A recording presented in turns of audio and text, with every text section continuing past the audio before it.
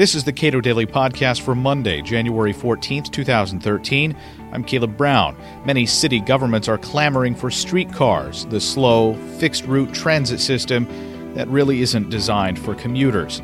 And they might not want it if it weren't for so many millions promised by the feds to get those projects off the ground.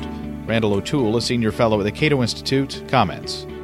Well, in 2004, Congress passed a bill that offered cities up to $75 million to build small transit projects, and the purpose of the bill was to promote streetcars.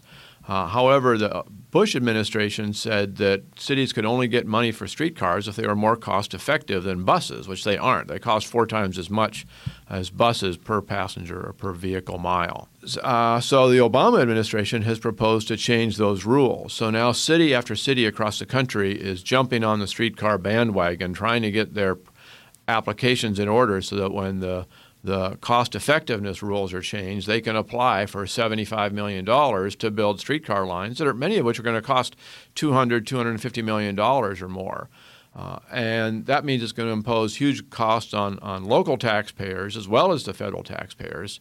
And they're not really going to do anybody any good except for the people who build them. Now, buses are highly modular. You can move them into whatever routes you want. They use regular streets. Are streetcars different in that respect?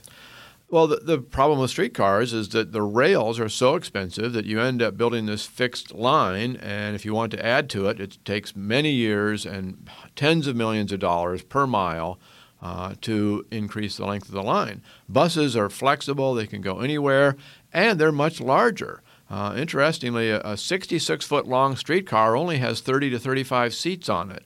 You can get a 40-foot bus that has 40 seats, or you can get a 40-foot double-decker bus that has 80 seats, takes less road space, is more maneuverable, and it can go anywhere the streets go, not just where the rails go. How useful are streetcars as actual modes of transportation? I know that a lot of cities have tried to sell light rail and other sort of, I guess, in some ways, vanity projects to making the argument that these are for commuters. Buses certainly are. And how well do streetcars hold up as actual modes of transportation for people trying to get to and from work? Well, we can look at Portland, Oregon, which opened up a streetcar line in 2001, and it's a downtown streetcar line. And since opening the streetcar line, the number of people who take transit to work downtown has declined.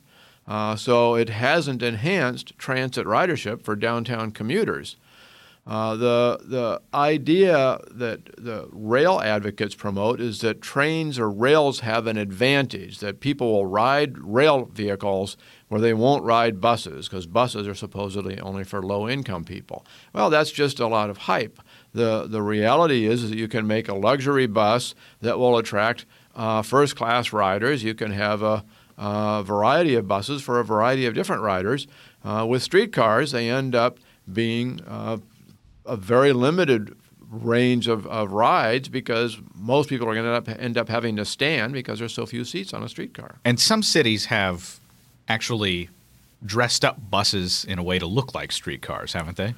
Well, they have. And the interesting thing is even the Obama administration's director in charge of the Federal Transit Administration, Peter Rogoff, has said trains are very expensive. Paint is cheap. Just paint a bus and call it a special color and call it a special bus, and you'll get as many new transit riders as if you built an expensive rail line. And yet he's handing out money to cities like Atlanta and Dallas and Cincinnati to build expensive streetcar lines. The streetcars, I consider it an urban intelligence test. Streetcars in 1890 went an average of 8 miles an hour. And the first automobiles went an average of 8 miles an hour. Today we can drive 80 miles an hour, and streetcars are still going 8 miles an hour. So why should we spend hundreds of millions of dollars putting this 8-mile-an-hour behemoth in the middle of our cities when they're actually going to obstruct traffic more than they're going to relieve congestion? Now, the rails that typically streetcars use, they run smack down the middle of the street, right? Typically, they run in the streets, right. The difference between light rail and streetcars is that streetcars are always in the streets. Light rail sometimes has an exclusive right-of-way. The St. Louis light rail always has an exclusive right-of-way, so it's never interfering with streetcar traffic. But St. Louis wants to build a streetcar because it's not enough that they have a light rail line that has actually led to a decline in transit ridership because the rails are so expensive that they've cannibalized their bus system to pay for it. They actually have to have another rail line that clogs up the downtown city streets. What other cities have been pushing for this? Well, there's cities all over the country. San Antonio, El Paso, Anaheim. Anaheim wants to build one to Disneyland's doorstep, thinking that this will somehow make Disneyland more attractive. And, of course, Disneyland is happy to have taxpayers pay hundreds of millions of dollars to build a streetcar line because it means they might have to run a few fewer buses. But buses are cheap. San Antonio wants to build one, and they want to spend about $250 million and get their $75 million from the federal government.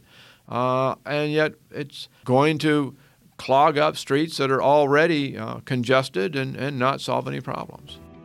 Randall O'Toole is a senior fellow at the Cato Institute. His latest book, American Nightmare, is available at cato.org.